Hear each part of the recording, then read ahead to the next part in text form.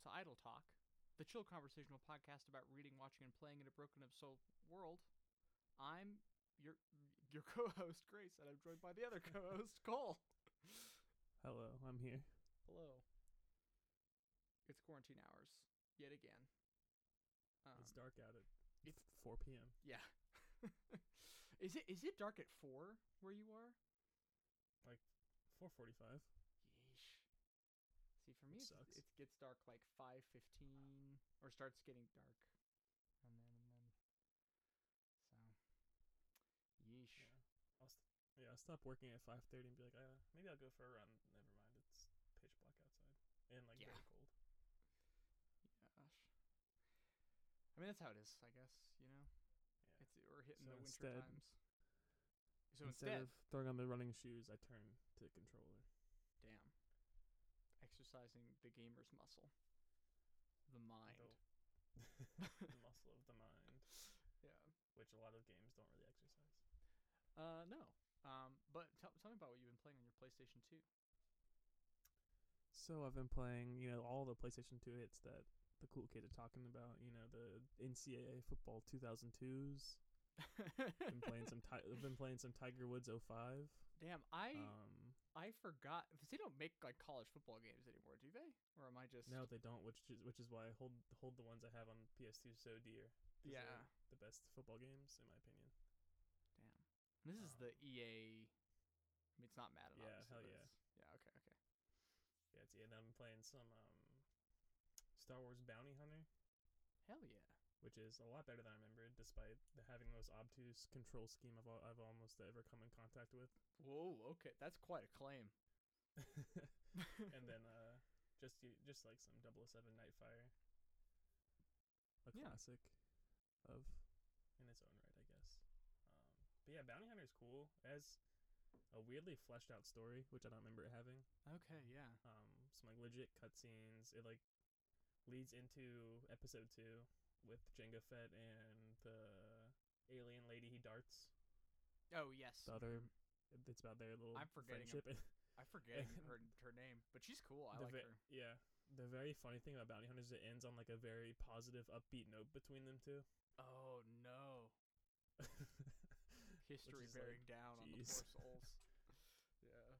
That's wild. Okay, Um, I will play that game I would sometime probably. yeah, you should definitely play it or just watch like a full play of it, Okay. or Yeah, just check out some of the cutscenes because it's cool.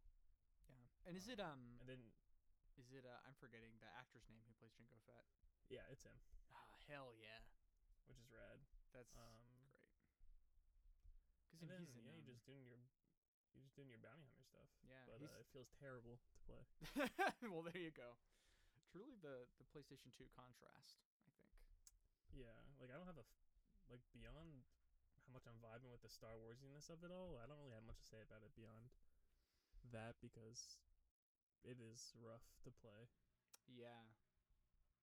I mean, I kind of like the thing is it's I mean, this is both. So the thing is, modern games or like games at the scale of Star Wars tend to be janky, but it's janky in a very different direction. It's very like unwieldy, like big Yeah. production janky, or like released too early, like Fallen Order, stuff like that, right? Yeah. As opposed to sort of the like B game jank of some of those like PlayStation 2 era Star Wars games, right? Mhm. It's just very different time. Yeah, and like I don't know, it just playing a lot of the PS2 Star Wars games, like the Clone Wars game, Yeah, or the Attack of the Clones, or is it the Clone? I think the it's just vehicle-based Clone Wars game. I think it's just the Clone Wars, yeah, bundled with I don't know. I Tetris. feel like, yeah, Like- there was that was a good period for Star Wars. I don't know. It's just like those games in their messiness, they speak to less of. I don't know. Like playing Fallen Order, it's like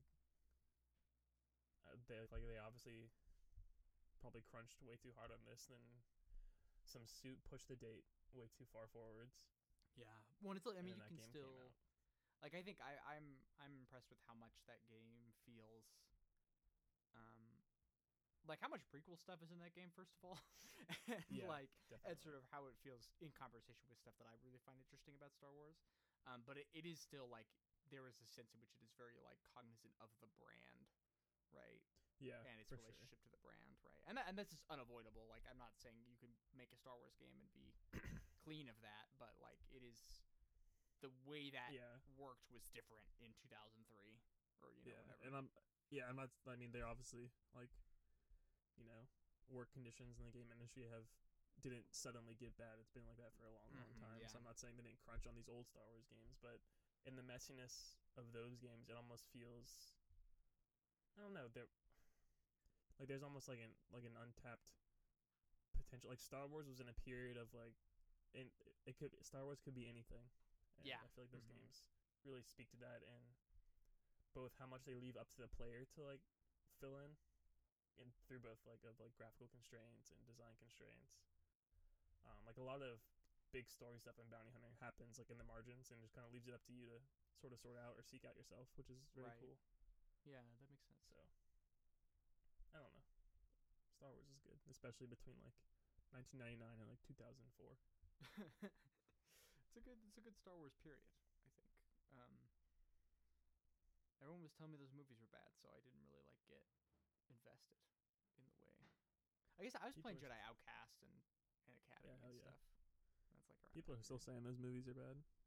People will always be saying those movies are bad. People will always be wrong. Yeah, and it's fine. Like I get it. Yeah. Yeah. I just don't really care at this point. Yeah, same. I mean, I do, I guess, because we're talking about it on this podcast. but just to say, like, it's just not a conversation I'm interested in having, right, over and over again. It's not a. It's not worth relitigating. No. There's like it's just I don't really know what it gets us as like a critical community. We're like constantly relitigating the movies. Yeah. Oh. But yeah. Sorry. Nothing. Yeah, just the PlayStation 2 I have the slim one, it be purring, it's very loud. Oh, I didn't realize that about the slim. I have a bigger one. Yeah, it's pretty loud. And I have, RGB in my, like flat screen like living room TV, but I still got an HDMI converter that just upscales it a bit. Okay, yeah, I gotcha. And makes it so I don't have to mess with like the color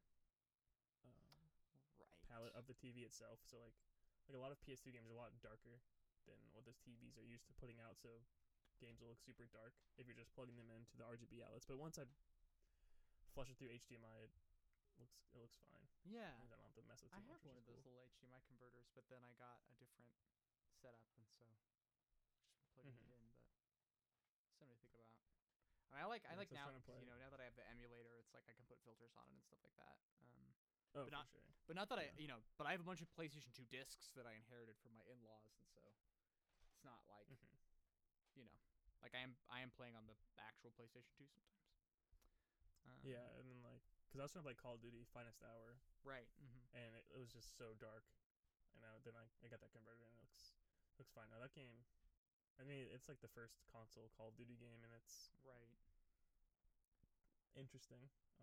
I like always forget that those games were PC games for a long time. Yeah, and like what's very funny is you look at the Call of Duty of today and the Call of Duty then, and like the initial project of that series, ethically is still the exact same, but it was kind of funny how much they still didn't get it back then. Like the first arc of Finest Hour is playing as Russian forces during the Battle of Stalingrad. Right. And it just like super plays up the hamminess of like the Western view of like communism and like the Russian military. Yeah, like the game opens with ahead, like a commissar shooting someone for jumping off a boat and like trying to swim away from the battle. Right. It also, where it doesn't get a lot of that stuff. I mean, I guess it's correct and stuff like that. Obviously, it definitely happened, but like the way they play it up feels very,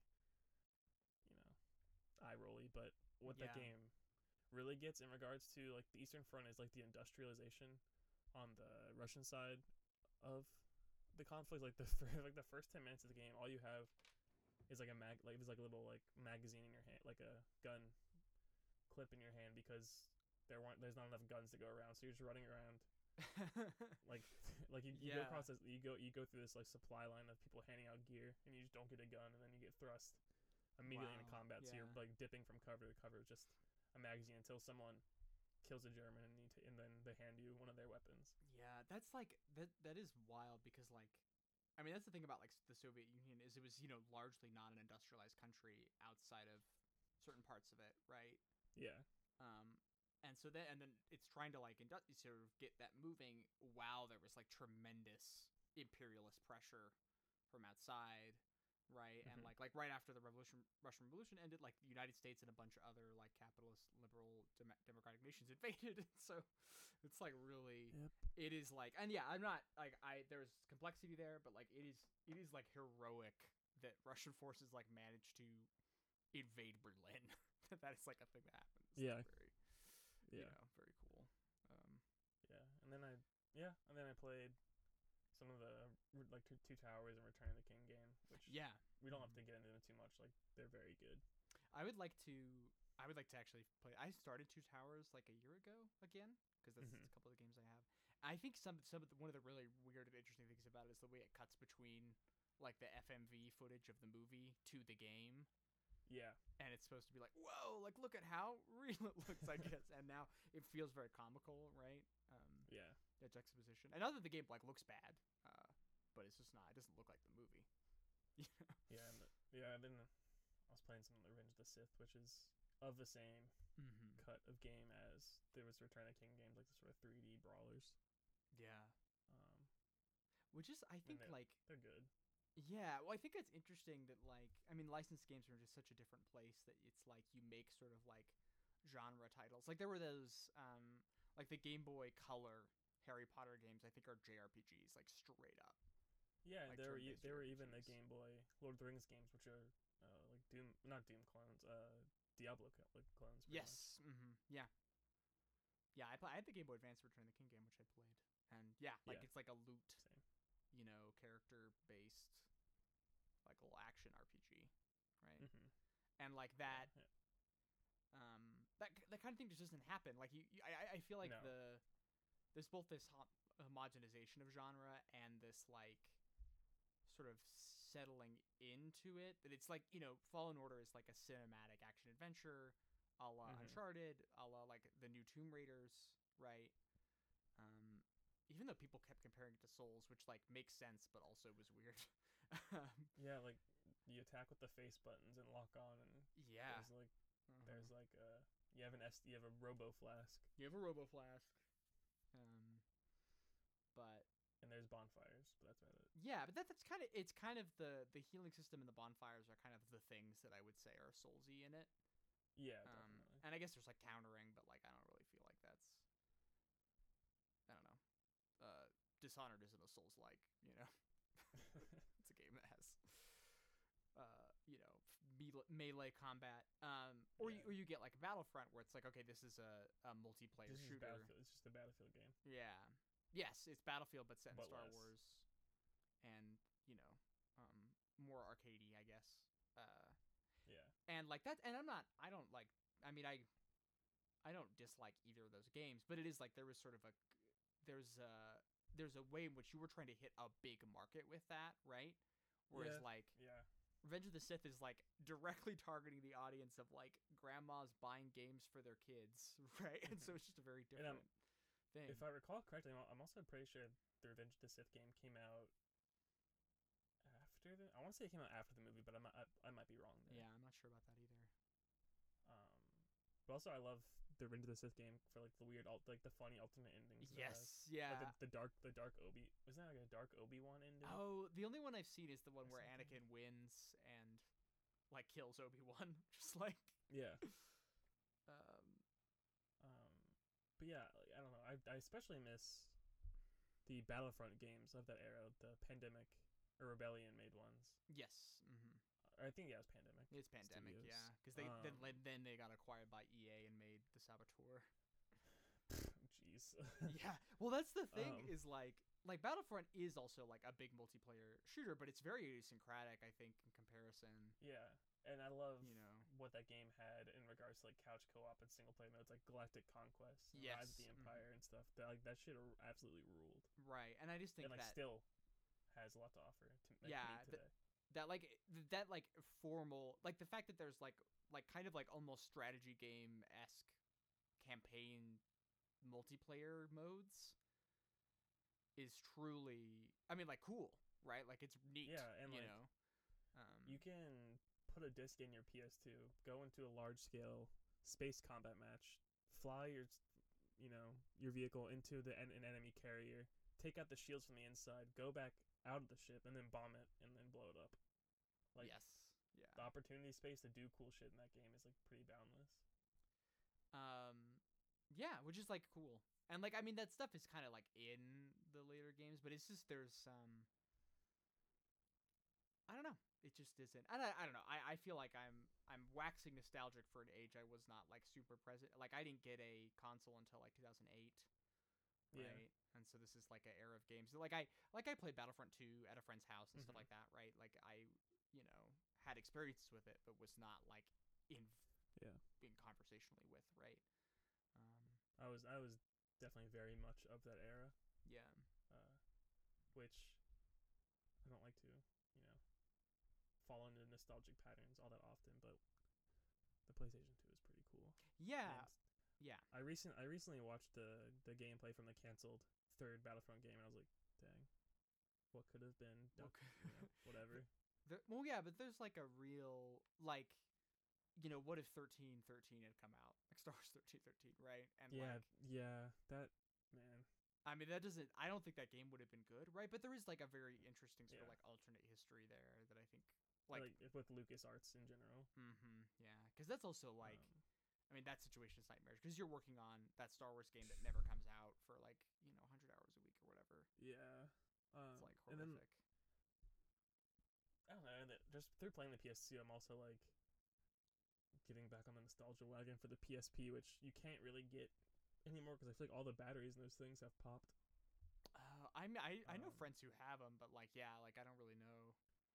Like I found mine at my parents' house, and the battery was just bulged out of it, which is a bummer. But like I remember that there's a Battlefront game exclusively for the PSP. I want to say it was called something Squadron, Rebel Squadron, maybe. Oh, it's I know it maybe like Command Squadron or United Squadron or something along those lines. Yeah. But it was like it was interesting because it was like you're like a little strike force in these large scale missions, but doing like almost like commando stuff. I don't know. Yeah. That game was cool.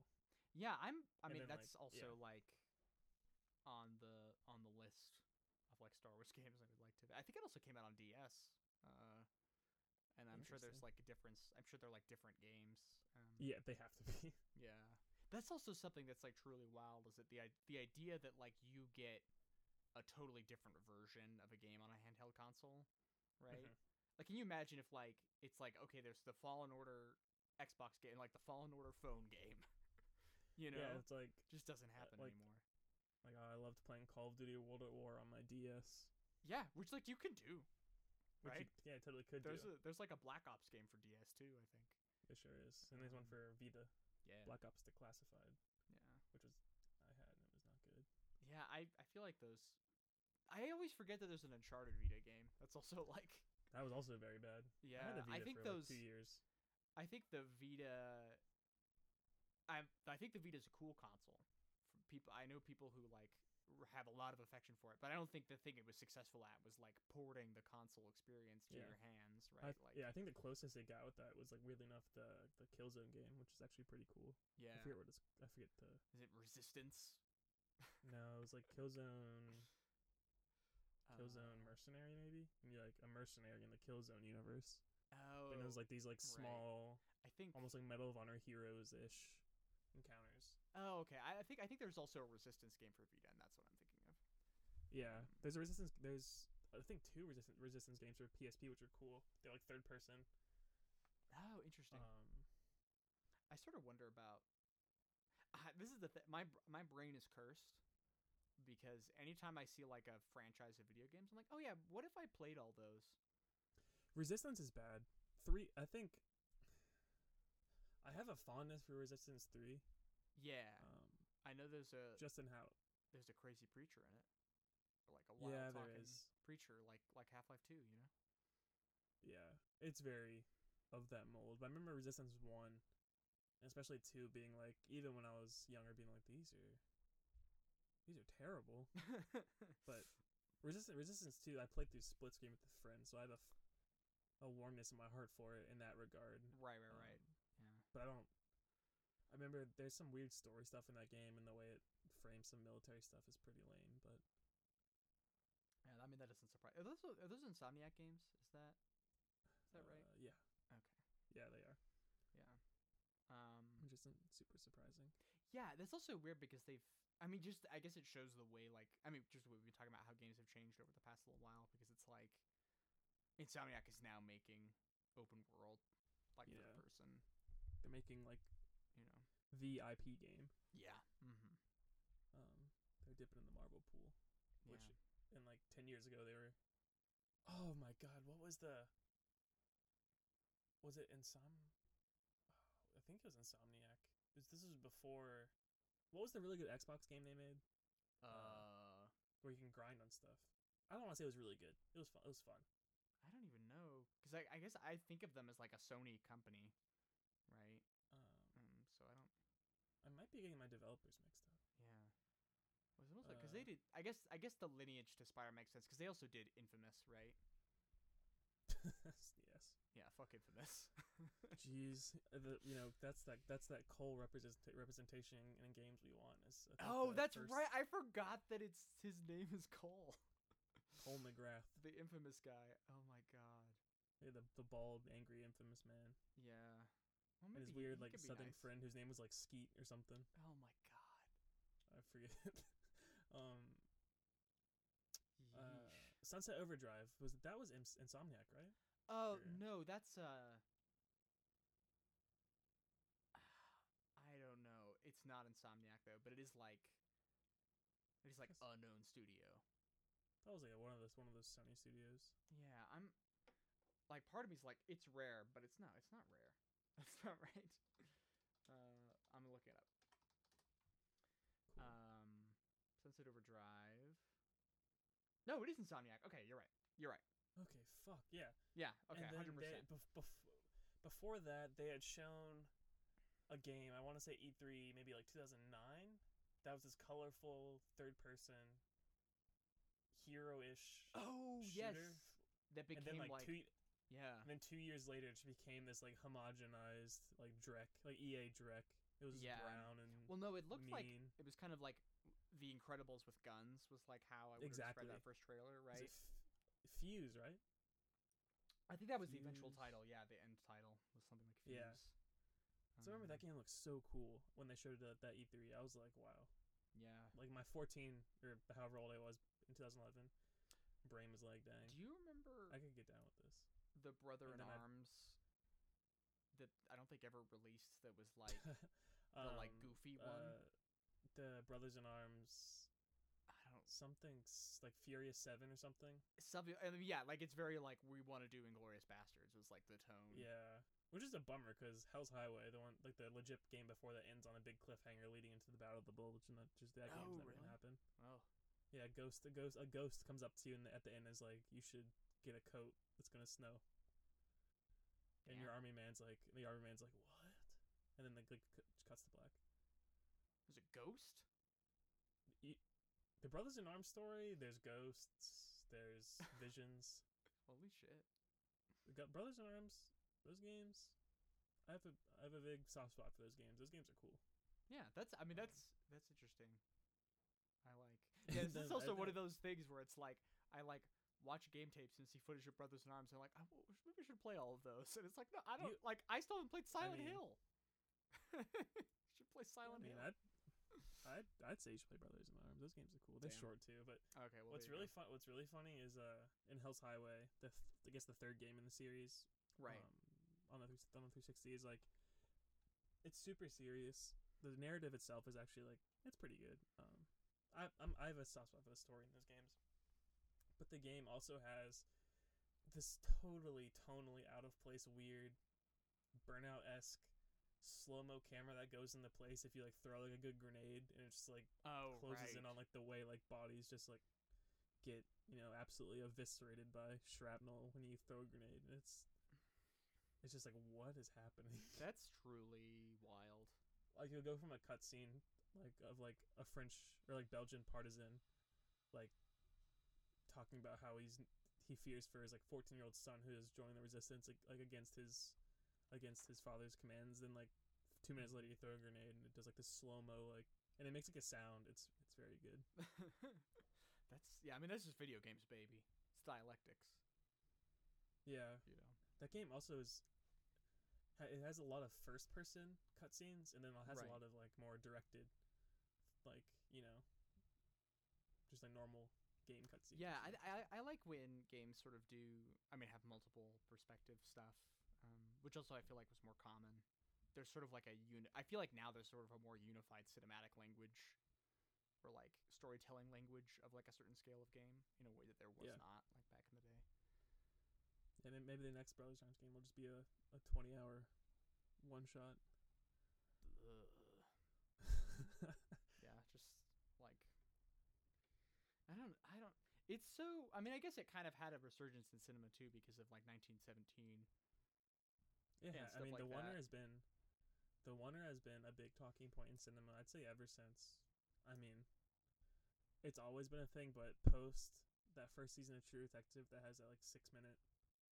Right. Or Okay. like it's like a 4-minute runner, and like 2 minutes of it are like there's some like, you know, sneaky little edits. But I think since then, I think that moment and then just like general the YouTubeization of like film theory has made the concept of the Wonder more noticeable and available to Well, like, also the there's average like viewer, and like a lot of people who use Wonders, like directors, they just do it for the sake of having a Wonder, so it's very noticeable in usually the worst ways, and I think people really latch onto that. It's like, whoa, the camera never cuts. Look how cool this is. I mean, it's like, if there's no intent behind it. Well, there's like Birdman 2, I guess, and there was that German movie that came out like 2011. I think Victoria, it's called. Yeah, the thriller. I think so. Yeah, I hear that movie's good, but that is also one with. There's also, I think, from like early 2000s Russian Ark, that movie that's about, I think it's about like ghosts in a Russian museum, and it's all a wonder. Okay.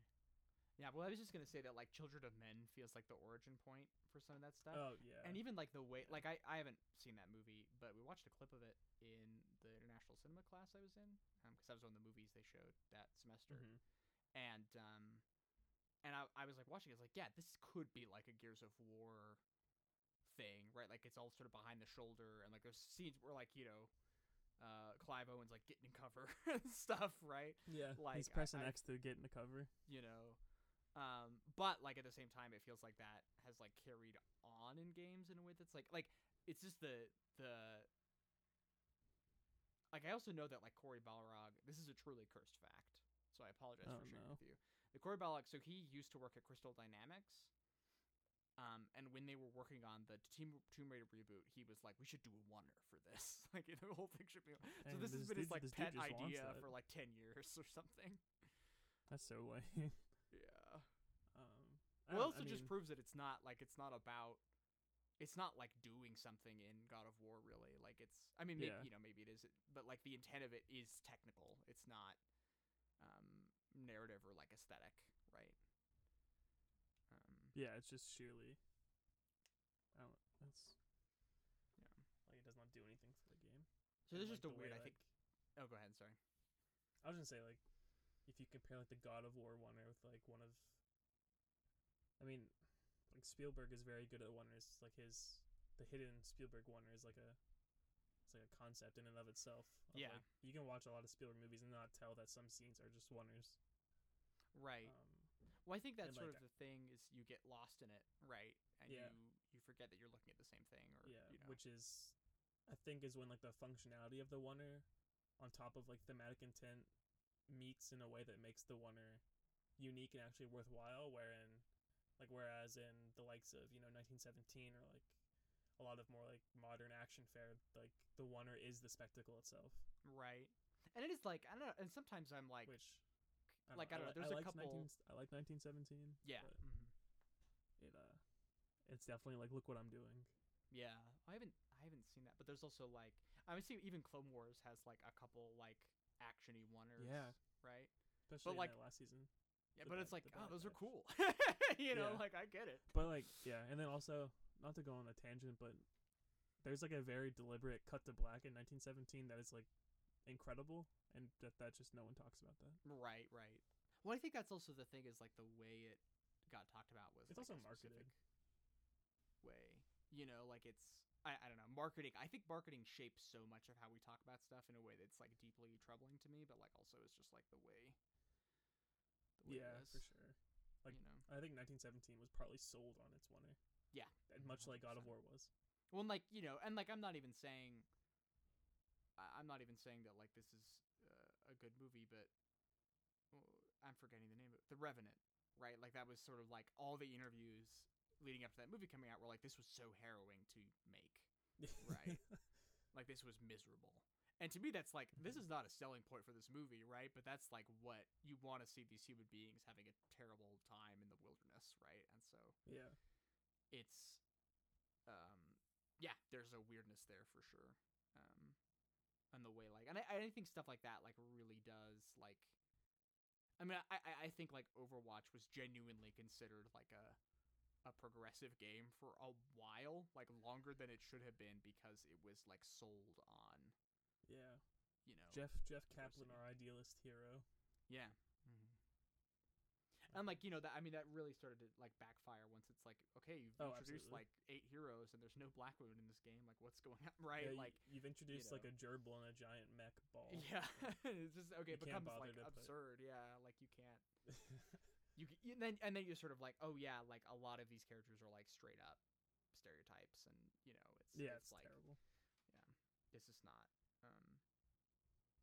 it just doesn't become feasible to frame the game that way anymore. But that's because like we're distant from the way the game was marketed. It's like there's an immediacy to it, right? It becomes a thing, you know, that is in the world, and then you. But like I feel like that like takes time almost. Like I don't know. Like I mean this I guess we could like switch. We've been sort of talking more. I mean we talked about PlayStation 2 stuff, but I played Disco Elysium. Yeah. Which I feel like that's a game that this sort of happened to. Because like the Chapo people are in it doing voice acting. And the first like half hour of the game, especially, or the first like day, is pretty like abrasive. Like you meet this like huge racist guy, and there's like kids yelling slurs and stuff. And so I feel like the discourse around that game was really centered both on like its substantial idea is like a game from the left, right, and on these sort of like tension points of like people being extremely vile in the video game, right? Which I think, some of which is like fair and understandable, but also is like a weird way of like talking about that game. I guess happens to a bunch of stuff. I think. Yeah. I want to play that game. I don't think I need to sell you on it, but like I'm convinced it is a Cole game. Yeah, Like, it seems like it. I'm just biding my time before it comes to Switch or Xbox. Yeah. And I think Like I they'll feasibly. Go ahead. Like sorry. I feasibly could play it on my MacBook, but I use my MacBook for my 9 to 5 job, and like there's so much software and stuff on there that thing barely. Yeah. Well, and also you like there's a mental thing there too about like playing games on the computer that you do work on. I don't. Yeah, after like 5:30 p.m., I don't want to see my computer. Yeah. I feel you. I say as I stare into my monitor that I was looking at for 8 hours today. So, but yeah. No, I don't know. I don't mean to be. I think there is legitimate question of like, because the game does let you like be horrible, right? Like be truly and like there's a certain level of like you're kind of always a shithead in that game, right? Even if you're like the nicest, sorriest person alive, you are still kind of like fucked up, and there's an honesty to that I appreciate. But the game really lets you be horrible in ways that are not just. It's not like Knights of the Republic where it's like, oh, you're gonna join the dark side. It's like very sort of human and like recognizable awfulness, right? Do you know if the game not makes good on that, but if there's an arc to like choosing to play through like the cruel, racist, vile path is there does it come around, or is it just like yes you can choose these horrible dialogue options? I know that there is a piece for Fanbyte and a piece for Uppercut, I think, by two different writers, like arguing that it does pay off, that there is worth in having that stuff in it. But I couldn't say for myself. I'm like, the thing is, I'm curious about it, but I know I would have a hard time actually playing it, right? Yeah, absolutely. If that's the path I went. But I do know that, like, Kim, I mean, your companion who's, I mean, not, it's weird because it's a very, like, the entire world's fictional, right? But it's in very analogous circumstances to the modern world. And so, your partner, your detective partner is Asian man, right? That's not what he's called in the game because it's a different continent, like it's a different thing, right? People are racist to him and stuff, and like I think you can alienate him and he can just leave at a certain point, right? That he just like abandons you, and and I think that like that is, I don't know if that's like enough, and I think also there's like an element of like, I don't know how much didacticism really like does anything for anybody, like I don't know if anybody's like playing the game who is a racist and does racist stuff and then gets called racist by the game. Like I don't know if that like does anything, right? Yeah. But I do think it does seem like the game's like pretty aware and like calls a spade, right? Like it's not shying away from that stuff, right? Which is like a lot more than a lot of video games that you could say about a lot of those things, right? Yeah. I'm really hoping I see it on consoles or whatever. Yeah, I hope. I mean, I know they said it would Soonish, happen, but I can imagine things are a little I mean, chaotic there. no rush, Well, it's also clearly a game. I mean, like, there's a reason it came out on PC like way before anything else, right? Like, it's very much interface-wise CRPG, yeah. Yeah, and like isn't it like a very very CRPG in the sense that like it's just very text heavy. It's text heavy, yeah. There's like, I mean, most of the game's reading, right? There's actually the voice acting is like pretty sparse, which I like. And most of it's reading, and then like a lot of it is like, the thing is, it's kind of adventure gamey almost, because it's like kind of exploring an environment and like solving puzzles, and then the way you solve those puzzles is like determined on how you built out your character, right? That's awesome. So it has a really like, it's interesting because there's an element, and I think it fits it because it's a detective game. There's an element of like logical deduction, or almost like, okay, like can I, like I know I have this check over here that requires like body stuff, which I'm not good at, but maybe if I put on the right clothes, or like I internalize the right thought, which is like a system in that game, right? Then I can like get the right stats so I can go do the thing, right? And that's like, it's very cool. I think it's really neat. Yeah, that's interesting. Yeah. And the game's gorgeous. Yes, it's really beautiful, and I think it also shows like, and I think, I mean, this is part of the thing is the world of it's like very sort of fractured, and like for folks who don't know, basically this is a game about, you're like this detective who wakes up in his hotel room that he's trashed, and he doesn't remember anything. And you have to solve a murder. There was a guy hanged in the backyard of the hotel. And, Kim, your partner, shows up to, kind of get your act together and to, solve the murder, right? And it's kind of in the middle of this, like, union strike. And, the person who was killed was, like, this paramilitary type who was, like, sent to, quote-unquote, keep the peace. And so there's a lot of, like, internal tensions in the community that are exemplified by this murder. And then the broader thing is the country you're in, the city you're in, was like ground zero of a communist revolution like 50 years ago that was violently destroyed by like liberal democracy, basically. Like, the EU came in and put a stop to it. Yeah. Jeez. And so there's a lot, and like the thing is that the country never really recovered, right? And so the signs of the war are still everywhere, right? So there's a real sense of like fracturedness of history, of like haziness, that like the painterly, like brushstroke quality of the art like really fits nicely into. Wow. Yeah. Yeah. I mean, I think that's the thing. I really wish I could play that game. Yeah, well, I think it's I like could, but it kind of reminds me of your non-fix piece about climate change cinema and stuff, because it's very much about like looking at a world that is like dying or like fundamentally changing, right? Mhm. And sort of trying to like come to grips with that or like live through that and work through that. And that's like the thing is the thing I think I really like about it. And this is also part of the thing that I wonder about, like, you know, the sort of the bad and like racist is like dialogue choices, is that like being a good person or like trying to change is hard, and like everything you sort of find out about the character you play, Harry Du Bois, is like he was a shithead, like he's a bad guy, right?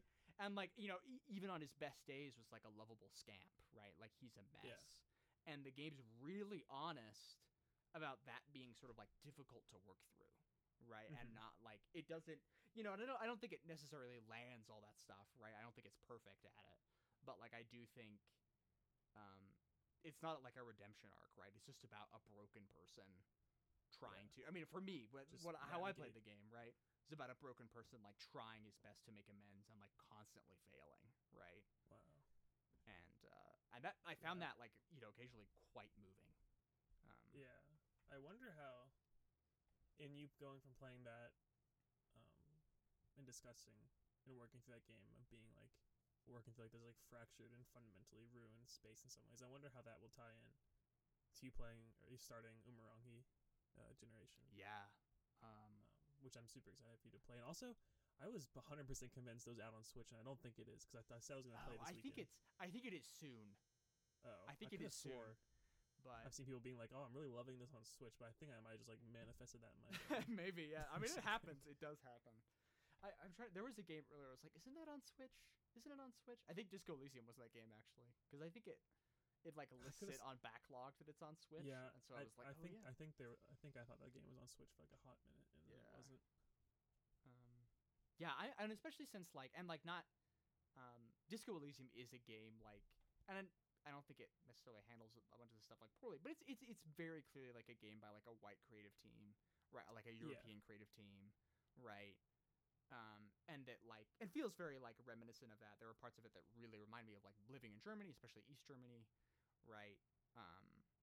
And so I don't think that's bad, but it is like, it'll be interesting to play something that is about the world falling apart, that is from the perspective of, you know, indigenous people of color, right? Which is like, I think the way you think through that and view it is just very, very different, right?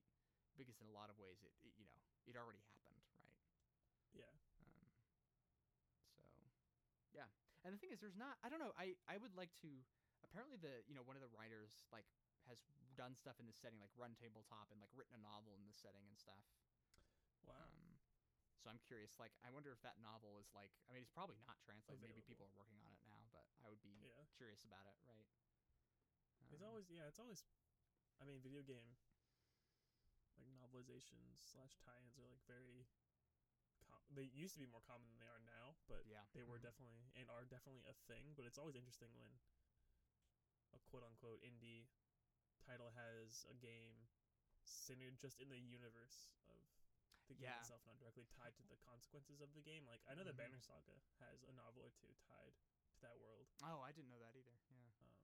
Which I think those games would probably fit in the same, you know, general realm of topic and discussion about Umurangi Generation and Disco Elysium, and just like working through like almost like what feels like the end times. Right. Yeah. I really like those Banner Saga games. I like those games a lot. Yeah, I'm curious about it. I have the first one, I think, so maybe I'll visit that sometime. And it'd also be interesting to see, like, because I think it's ex-BioWare devs, right, who like founded the studio, and like what that, like, kind of trying to make choice-based games like away from that apparatus like, looks like, right? It's better. I'm sure it is. That's not the but you know, there's an interesting like material element there that I think would be cool to work through. And I think that's also something that like I don't want to like I think people like hyped up Disco Elysium in a way that is both like true to it and unfair to it, right? I think people were like, this is unlike anything in video games, and the fact is, like, to me, like, stuff like, I mean, Midgar's a mess, but like a lot of the stuff in Midgar, like Final Fantasy VII, these are stories that are like equally interesting to me and like politically involved, right? just sort of maybe in Mhm. different directions. And they don't say communism or fascism, right? In Final Fantasy, there's not a communist trait that you could get, right? Things like that. So I understand that is distinct, but I think. Um, but I was just gonna say, like, at the same time, I think the fact that like this is a setting that they've been working in for a while, right, and that Yeah. really feels like it has history and weight and like time in it, makes a big difference because like I think video games can feel really like weightless or like self-centered, right? And you just Absolutely. never feel like that. Like there's always you are really like a person in that world that's grounded. And like that doesn't mean there's some jankiness about being a player character, right? And the game like very smartly does stuff with that, like is kind of about that. Um, but like I think it is refreshing, right? It's not Mhm. every game does this, right? Yeah. No, I think in part that's what has made Assassin's Creed Valhalla so compelling to me, despite everything I don't like about it. Is like Yeah. it feels like one of the first Ubisoft open world games and Assassin's Creed games, or just games of that scale that makes you feel like you're in like a genuine world with a like rich history. And then also that game also feels like less like you're playing through the end times, but there's that sense of like melancholy and like deep sadness that comes with just like sweeping change.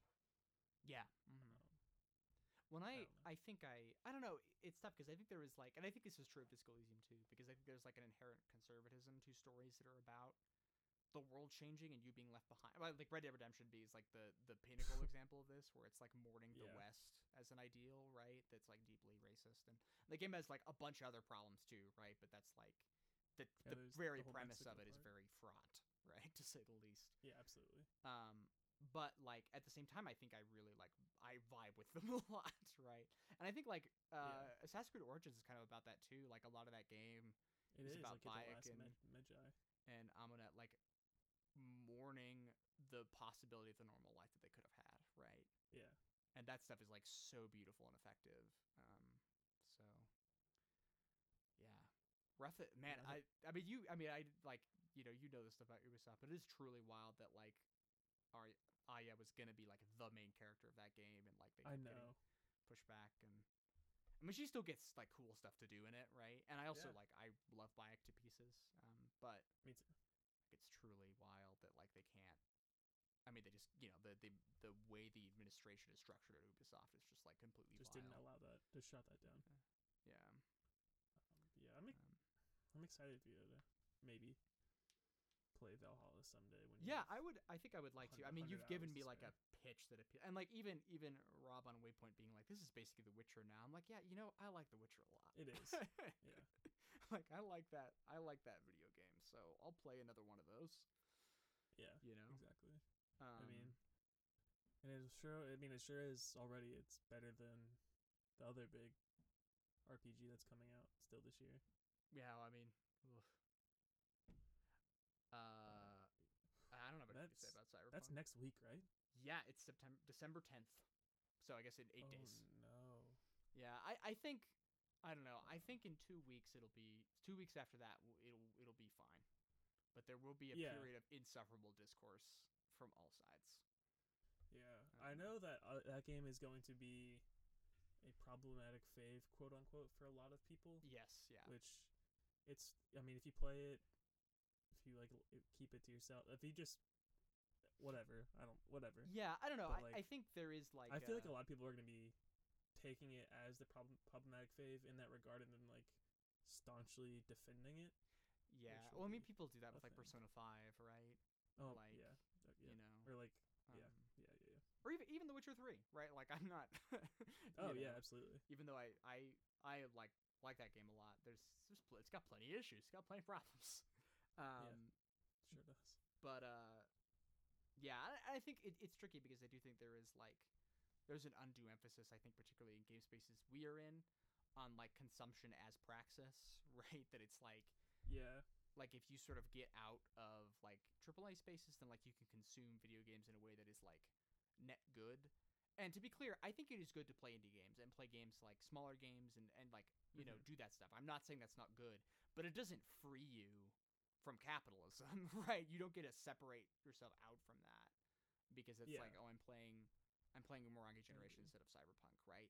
Even though, like, Yeah, like I think people should play Moronga Generation instead of Cyberpunk, but I think like I think there needs to be a more nuanced conversation about um what do we do to make a better world, and like Mhm.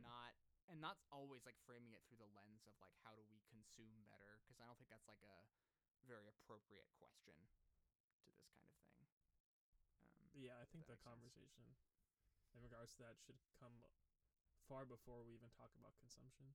Yeah, and that isn't to say like I think you should, I think you can and should have lines and be like, okay, here's here's something I will not engage with, right?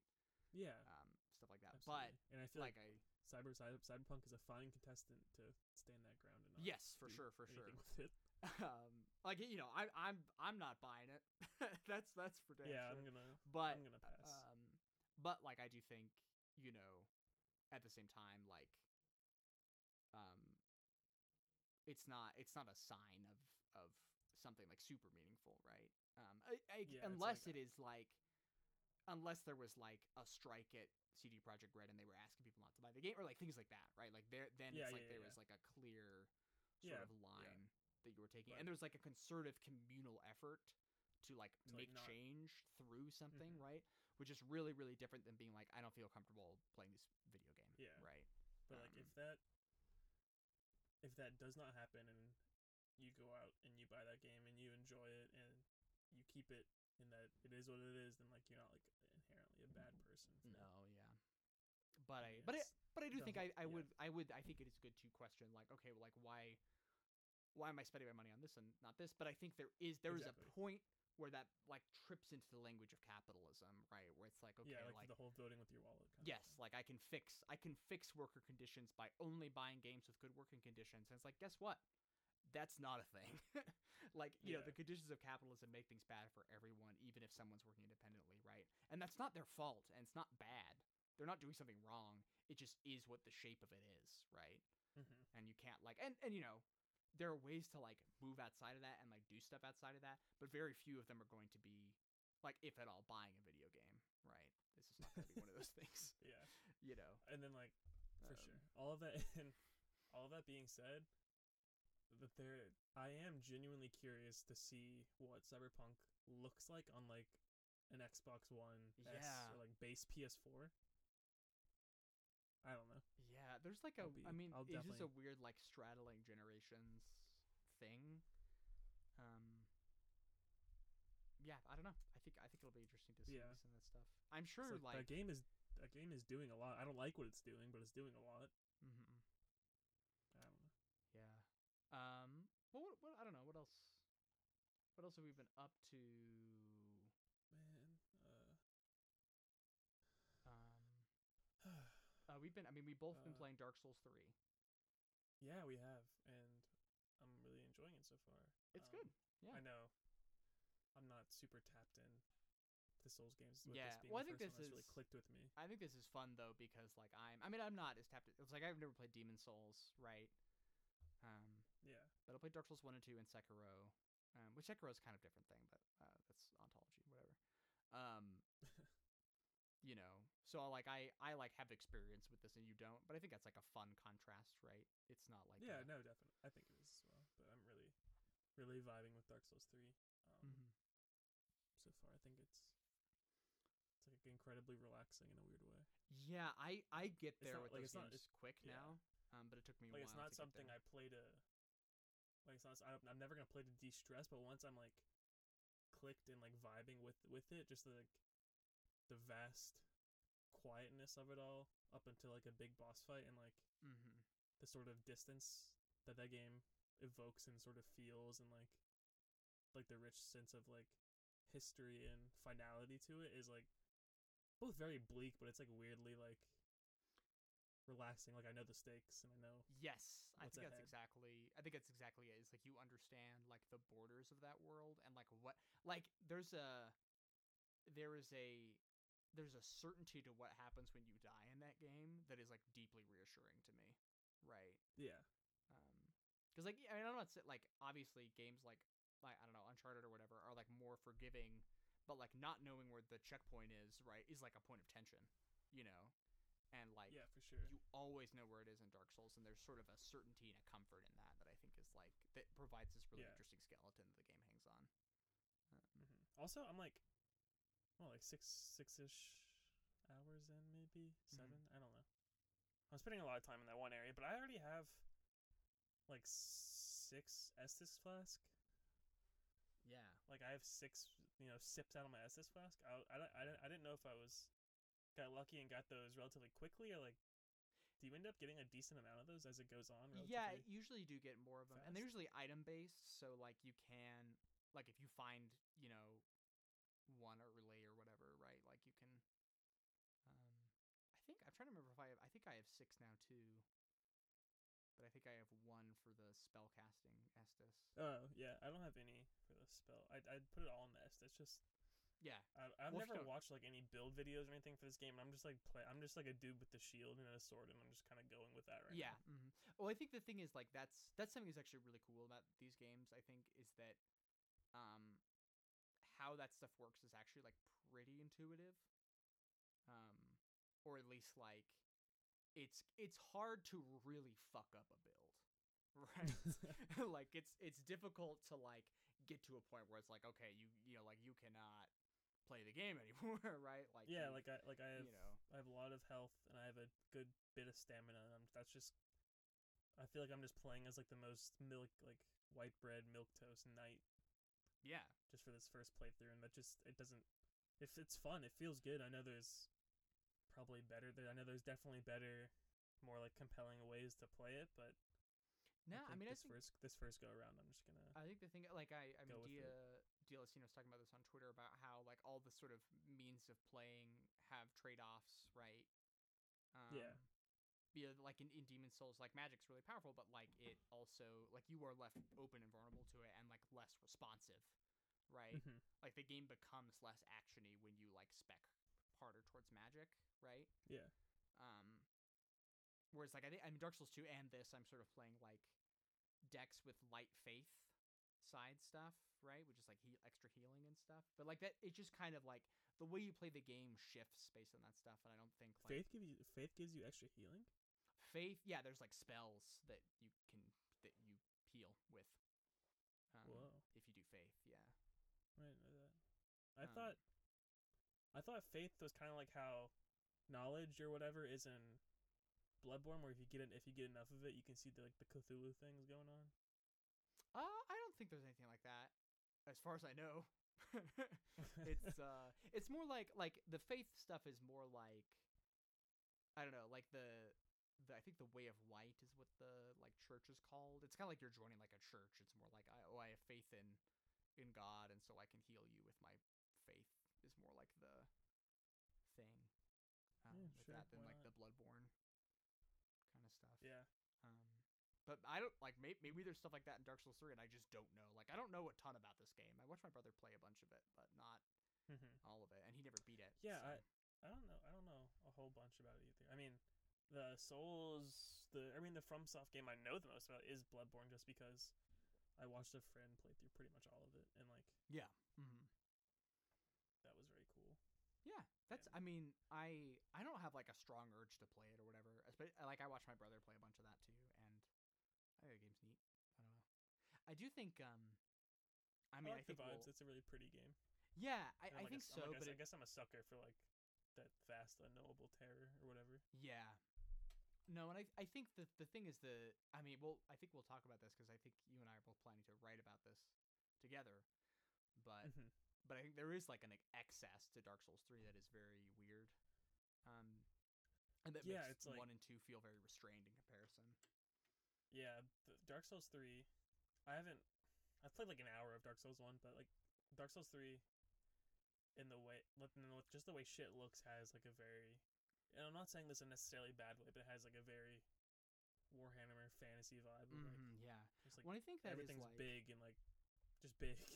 Yeah, I mean I think there's an element of that's really true to like, because part of Dark Souls 3 is about like basically, the beginning of Dark Souls 3 reveals that like Dark Souls 1 has happened like many times now, like someone has like relit the flame or whatever, right?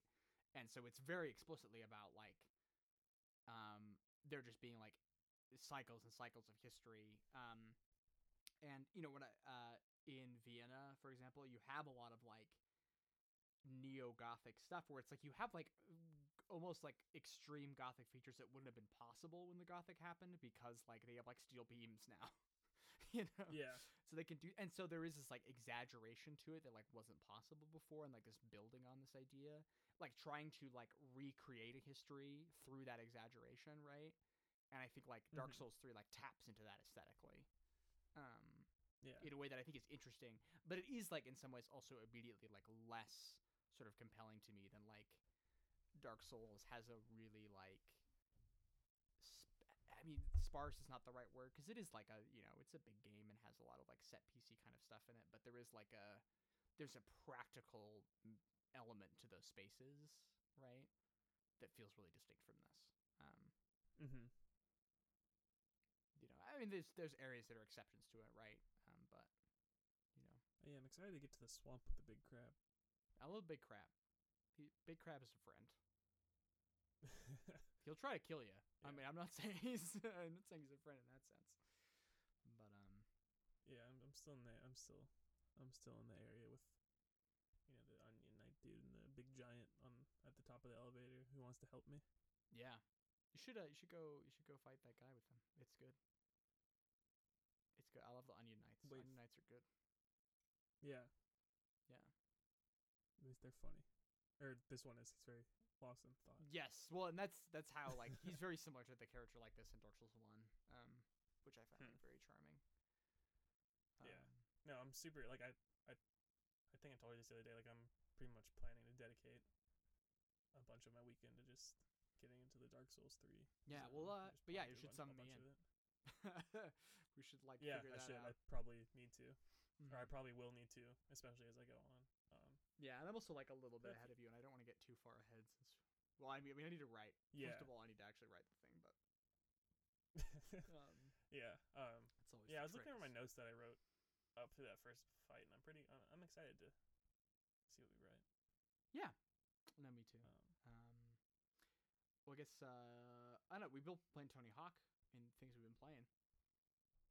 Yeah, a little bit. Maybe me more than you because I I it think recently. you. Yeah, I've hopped back into it some just for like some end of the year stuff that is going on in relation to myself and writing, and then just playing some for today's show. It's still my game of the year. Yeah, I think it's really good. I think it's interesting. Like you wrote a piece for Polygon about how the game has shown the way like skating culture has shifted. And it's a really good piece, and it speaks to like the changing of certain move names and stuff like that as like sort of reflective of like the way skating culture has become like more accepting and less abrasive, right, to like people who are not cis white men. But there is like there's still stuff there, obviously, right? Like I don't mean to say that. Absolutely. But I think there's also an interesting element that is like also less countercultural. That like, I guess I still haven't played the San Francisco level, but I was watching Jeff Gerstmann play the original Tony Hawk Pro Skater 1, and there's a goal in that where you like destroy cop cars in San Francisco, right? Which is like, it's not like it's not like it's not like a political position, but there is like fuck you, like, I'm pretty sure in the New York level you grind some cop cars. I'm in the I'm in the like Baltimore level or whatever. I forget. Like one with the movie theater and the popcorn bags and the. I think that's just city. Is that just city?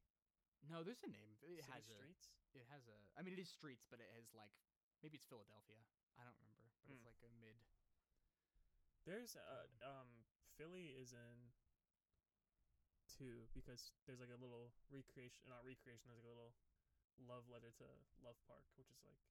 Okay, gotcha. If you know about skate history at all, it's like one of the most famous spots of the mid '90s to early 2000s. Then it was like taken down by the city of Philadelphia, and Love Park is still a thing, but it's not a skate spot anymore. Right. Yeah. Well, I think that's the thing is like there was something like, I mean, interesting about the games, I think themselves is that you were at odds with the space, or you're trying to like work it to conform to you in a way that's like immensely impractical, right? Yeah, like that's like the whole project of skateboarding is like Yeah, your flesh and bone trying to push against you're just trying to push against an immovable object. You're trying to like make concrete work for you. right. And And I you're think just like like trying to that fight gravity. is like captured in this, even though it's like very sort of exaggerated, right? Especially like Yeah. and I think that's not a bad thing, right? Although maybe I should try out Skater XL because like I like Skate 3. I like playing Skate 3, but the Yeah. tone of that game like bothers me I think in a way that like I would love to play something that's like more grounded like that I is, but really also has more like yeah. a I re- somber I- tone almost. I don't know. Yeah, Skater XL. It's like it feels sad as always. I feel like I would love for you to play that game, but I think it's $40, and Right. I don't know if it's worth it just to maybe write about it or talk about it on a Yeah. show. There is a big update for it coming sometime this Okay. month that's adding a bunch of Yeah. stuff. Well, I think it Instead also of might four. be hard for me. Like, I also wonder like how much I can get into it if it's not like super structured, right? Like if it's kind of like Yeah, there is no structure. you know, if it's just like you doing stuff, then it's like that might be just hard for me to. Yeah, it's settle literally into. just like some maps and then do you just figure out how Right. you want to Mhm. interact with these spaces in Which like a is- way that compels you. Yeah, which is like really cool, and like I think certain kinds of games I would be into that, but it's just I don't know. Mhm. But anyway, I'll I'll keep in the brain. I mean, if we're being honest, it'll probably be on Game Pass in like 3 months. Yeah, I mean that's true. I like if something like that happens, I will definitely like give it a go. Yeah. What else? But yeah, I don't know. I've been But enjoying yeah. that. Yeah, Go ahead. Sorry. Pro Skaters. Pro Skaters is very fun. When I was playing earlier today, I was playing through the one of the levels in 2 again. I completely forgot there's a whole challenge. It's like ollie over 5 bums, which is like they could have easily not just changed that in this. Yeah, for remake. sure. It's pretty lame. It's and I like know these- that- like I'm trying to remember what exactly it was, but my friend just was. because like Oh, go ahead. Sorry. skateboarding has a very fraught history with homelessness, into how so many skate spots in the 90s and 80s and even today are like on the fringes of cities and of urban spaces. So homeless people and skaters, there's a overlap between them, and then that sometimes skaters are skating where homeless people are living, and Right. there's there's so many videos from the 90s with like intercuts of skaters like fighting or like fucking with homeless people that's like played for like laughs. Right. Yeah. Like there's in a early video set at Love Park, one of the Philly's big skaters of the early 90s was Ricky Oyola, and there's footage of him like pretty much stomping on like the head of a homeless person just because he's in the way of like where he's trying to grind. God. It's like very much a thing, and I think that having this ollieing over 5 bums is more impactful in a negative way to like just for like it's just shitty in general. But I think if you are aware of the history between skateboarding and homelessness and how those two not cultures, not like homelessness is a culture, but just how those two worlds clash in like pretty bad ways from the skater's perspective in regards to how skateboarders talk about and treat homelessness Yeah. is it's just a bummer. And like a lot of pro skaters, it's not like a lucrative living. Like a lot of them have ended up living in cars or being in the streets for a time. Like Right. Yeah. So there's. I mean, yeah. That's sort of the. There's like a really. I don't know enough to dig into this, but there's like a relationship with urban space that like can cause tension. It doesn't necessarily need to, right? yeah, and I think but shitty actors can make that like dynamic worse for sure.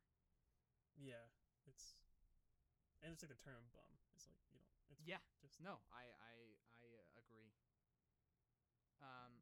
So actually, we did get a couple questions. I don't know if maybe you have the email up. I don't know if we got any emails. I don't, but you should hit us with those questions. Yeah. Okay. All right. I'm gonna hit us with question number 1. This is a question from Waverly. Rank your top 3 fast foods. Oh fuck. So I'm gonna How much take time do we this have? as restaurants because I don't think I can do like individual menu items, but maybe that's just me. Yeah, let's just do restaurants. Keep it keep the question. Our Yeah. question about let's keep it moving. It's I also guess. hard because like my relationship with fast food has changed a lot because I'm vegetarian now, and so a lot of fast food places is just like not. I can't go there. There's like nothing for me to Yeah. get, right? Um, But shoot, if you got something. Shit. Okay. Number one, I'm gonna go Taco Bell. Yeah, me too. Fast I'll food? say that first off. Number two, I'll fuck with a Burger King burger, charbroiled. I don't Yeah, know. yeah, yeah. I think it's fine. Number three, I guess I'll just go with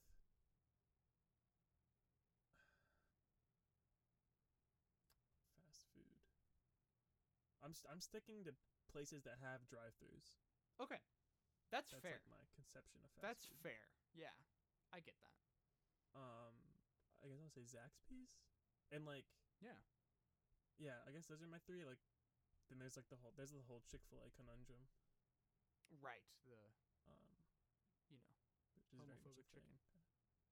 Yeah, it's like yeah, exactly. I mean, yeah, but I again, guess- but again, consumption it doesn't. You're not solving. yeah, anything So by- I think Taco Bell, Burger King, Zaxby's. That's my three.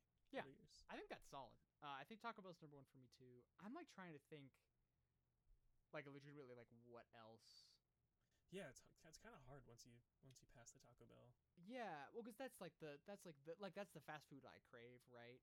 And actually, Yeah, I wonder especially- like, As someone who doesn't eat meat, it's like yeah, well, like I That's do, the like spot. I miss the potatoes a lot, as you can imagine.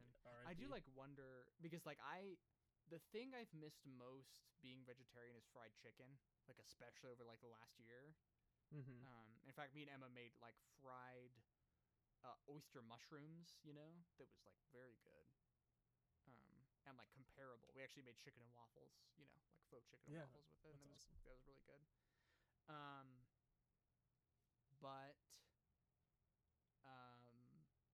But otherwise it's like hard to like, I guess there's a place that's kind of fast food, although there is not a drive-through.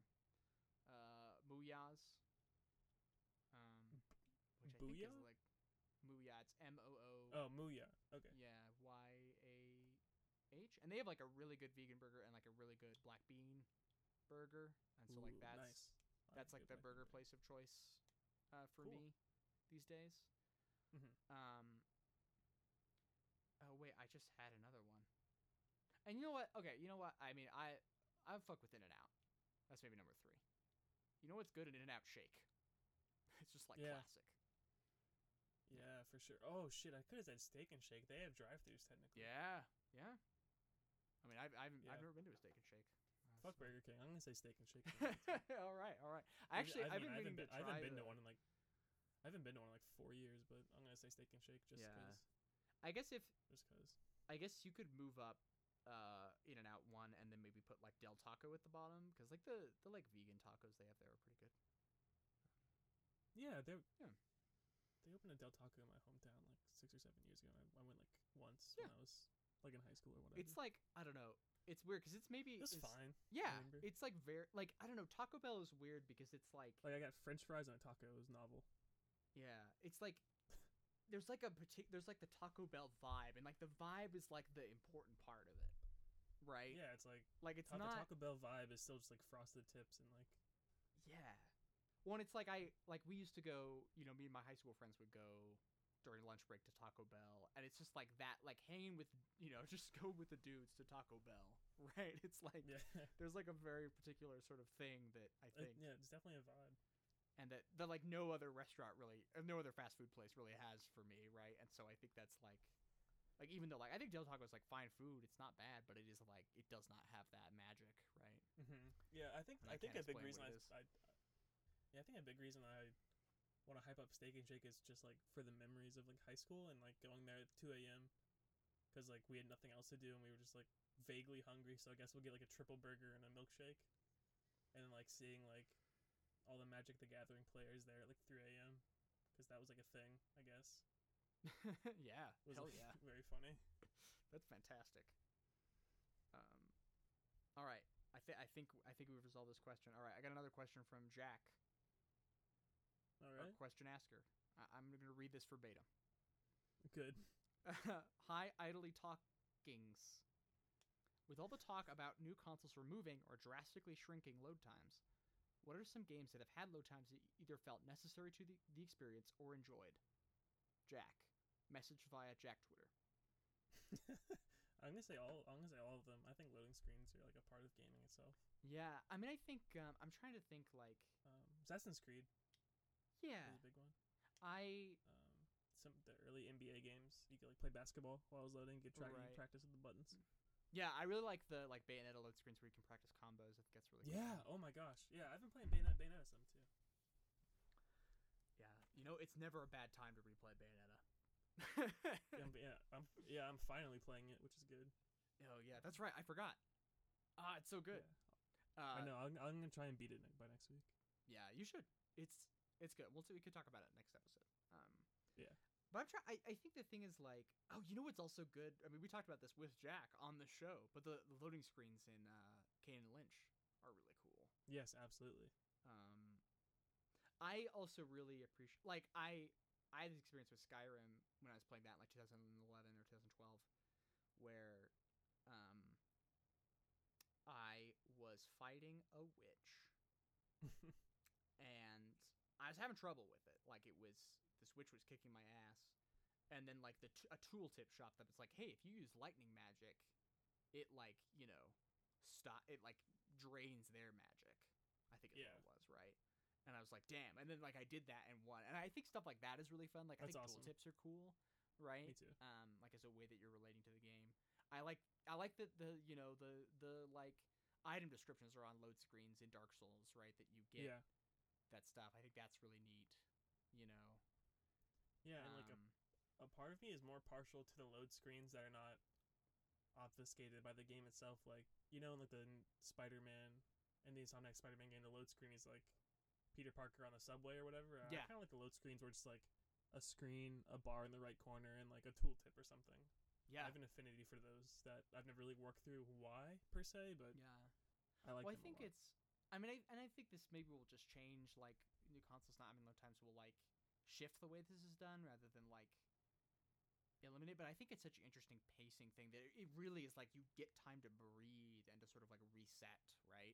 Like I can't like you know, I mean, they were talking about playing Demon Souls on Waypoint, and it's like I cannot imagine playing a Souls game and then like after dying I'm immediately back, right? Yeah, like that's such a different. Yeah. Like for me especially, like I want that moment where I'm just like I have a second to like reflect over what just happened, how I fucked up, or like what occurred, right? And like able to sort of like there's like I've written about this, but like there's almost a like ritualistic like religious element to like how you interact with it, right? There's a like sort of somber and meditativeness to it, right? I don't think that like goes away if you take away the load screen, right? But it does change, it shifts, right? And so definitely. Yeah. I mean that's all the questions I have. If you have any questions on the email. Yeah, I'm pulling it up as we speak. Let's see. Yeah, I put out that call before we started recording. Yeah. Oh man, I forgot the password.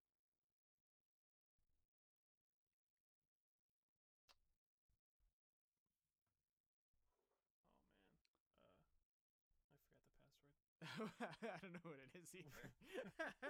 It's long. I know that much. Maybe we'll have a bigger questions zone next week. Yeah, that's I'm totally fine with that. Awesome. We can do that. We can do that later.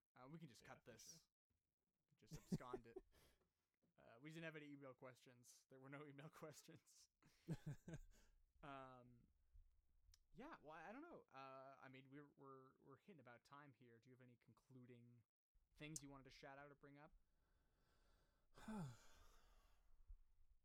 I don't think I have any like punctuative. I don't know if that's a word. Like finishing thoughts for the arc of this episode beyond. I don't know. I look forward to playing more PlayStation 2 games. It feels very good to put a lot of newer stuff aside and let my burnout of modern AAA games kind of sit for a while I indulge my gaming habits and Yeah, I and think it's what been feels like more compelling ways right now. it's been really nice like this year to get into emulation and like be playing older stuff. I think Yeah, for there's sure. value in that. And I think I don't know. It's tough because the media ecosystem like prevents it. It's actively hostile to it, right? But I think Yeah, it's like a I'm good thing to do not about for not like about to go send some pitches for NCAA 2002. hell yeah. You should do that. But it's just like it's just difficult, right? And so I don't really like fault anybody for not playing older games, Yeah, you yeah, know. yeah. But I think it's really valuable to do It's if you're grounding in in a this way. space and like you should, you know. But it's also tough. I don't know. You live your life, right? I'm not telling you how to Yeah. live your life. I'm just saying I don't know, Resident Evil 1, it's good. I like all the things that are frustrating and old about it. I like that you gotta have an item to save. The shit rules.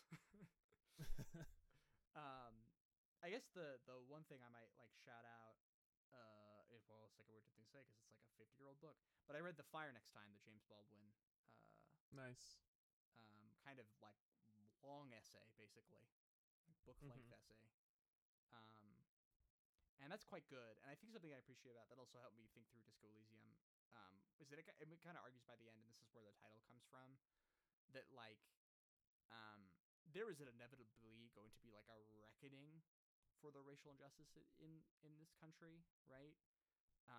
And kind of the question of it is more like, what will that look like and what shape will it take, right? And it's actually like I think indirectly kind of a Marxist idea that like the revolution will happen, but there is a question of like what will it look like and will it succeed, right? Mhm. And so I think I don't know, it's worth thinking about like there is no like normalcy, right? There's no like we cannot go back to brunch, right? To put it in like Twitter terms, right? We cannot like Yeah. but like we can like shape what the future might be. Anyway, I think people should read it. It's very like I think it's very good and very smart and very truthful. It is also like a lot more like I think some of the stuff in it will come off different because it talks about like Malcolm X and the like Nation of Mhm. Islam and stuff in a way that like I think hits different now than it would have at the time. Um, so and I'm not necessarily the person like most qualified to like dig through that, right? But it is a book like it's very contemporary, right? But I think it has a lot of Yeah. valuable things to say about the current state of things. So that's I don't think I have anything more to say about it, but yeah. I think that's it. I think that's the show. Yeah. I Um, think it's a wrap, as they say. it's a wrap. Well, Cole, why don't you it's plug zone. Give us a plug. Plug zone. You can follow me on Twitter at Cole_is_online. I feel like I wrote a pretty good essay about Assassin's Creed and the use of the camera in the first game like a week or two ago. I like that. And then my most recent essay, which I think is good, is about I think Doom 3 is the best Doom game, and I kind of stand by that just because it's a lot more compelling when something pushes back against expectations and redefines what something can be than just playing into what something already is. Mm-hmm. Yeah, I should play Doom 3. I mean, I think Doom 1 is like,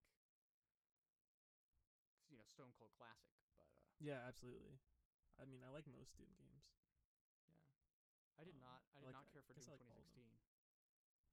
I will say I like Doom 2016. I like Eternal more personally. I mean, Doom 3 is my number one. Doom 64 is my number two. So like, I don't know. Maybe take all my Doom opinions with a grain of salt. Well, I bought Doom 64 for Switch in the sale. Yeah. Recently, so and then Doom RPG is also very good. You can emulate it easily.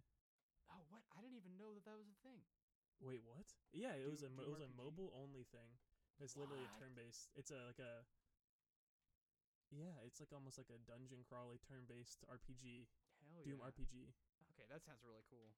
It's really, after this you should just look it up. It's incredibly interesting. Yeah. Okay. Cool. Ooh, but yeah, that's all for my plug zone. Okay. What do you got? Well, I'm at Grace_Machine on Twitter.com, and I'm also on Uppercut.com writing a column about Christianity and religion in video games. And I just wrote something about Disco Elysium. Yeah, that's a rad essay. I think it's good, but I'm biased. And I got more. I got end of the year stuff coming up over there. There'll be another column this month that I need to figure out. I'm also writing a paste too now. I wrote a Melody of Memory review. That game's bad. I don't care for it. We're writing more stuff for them soon, so I'll be. And my blog is at graceinthemachine.com, which has not updated in months, and I would like to fix that. But also, I've got like 5 things to write for other places, so be It'd be like that. But yeah, I think that's it for me. Cool. Also, if you listen to this podcast, you listen to this podcast. I do a podcast with my wife called Seasons, and it updates very infrequently, like even more infrequently than this, but it's good, and people should listen to it. And we're talking about the Dolly Parton. I mean, not the Dolly Parton movie, but a movie with Dolly Parton in it. And she wrote a song for it called 9 to 5 because we're talking about work. Mm-hmm. Oh, cool. Okay, I've got an idea. I'll talk with you after about it. All right. Okay. We're signing off. Goodbye. All right. Goodbye.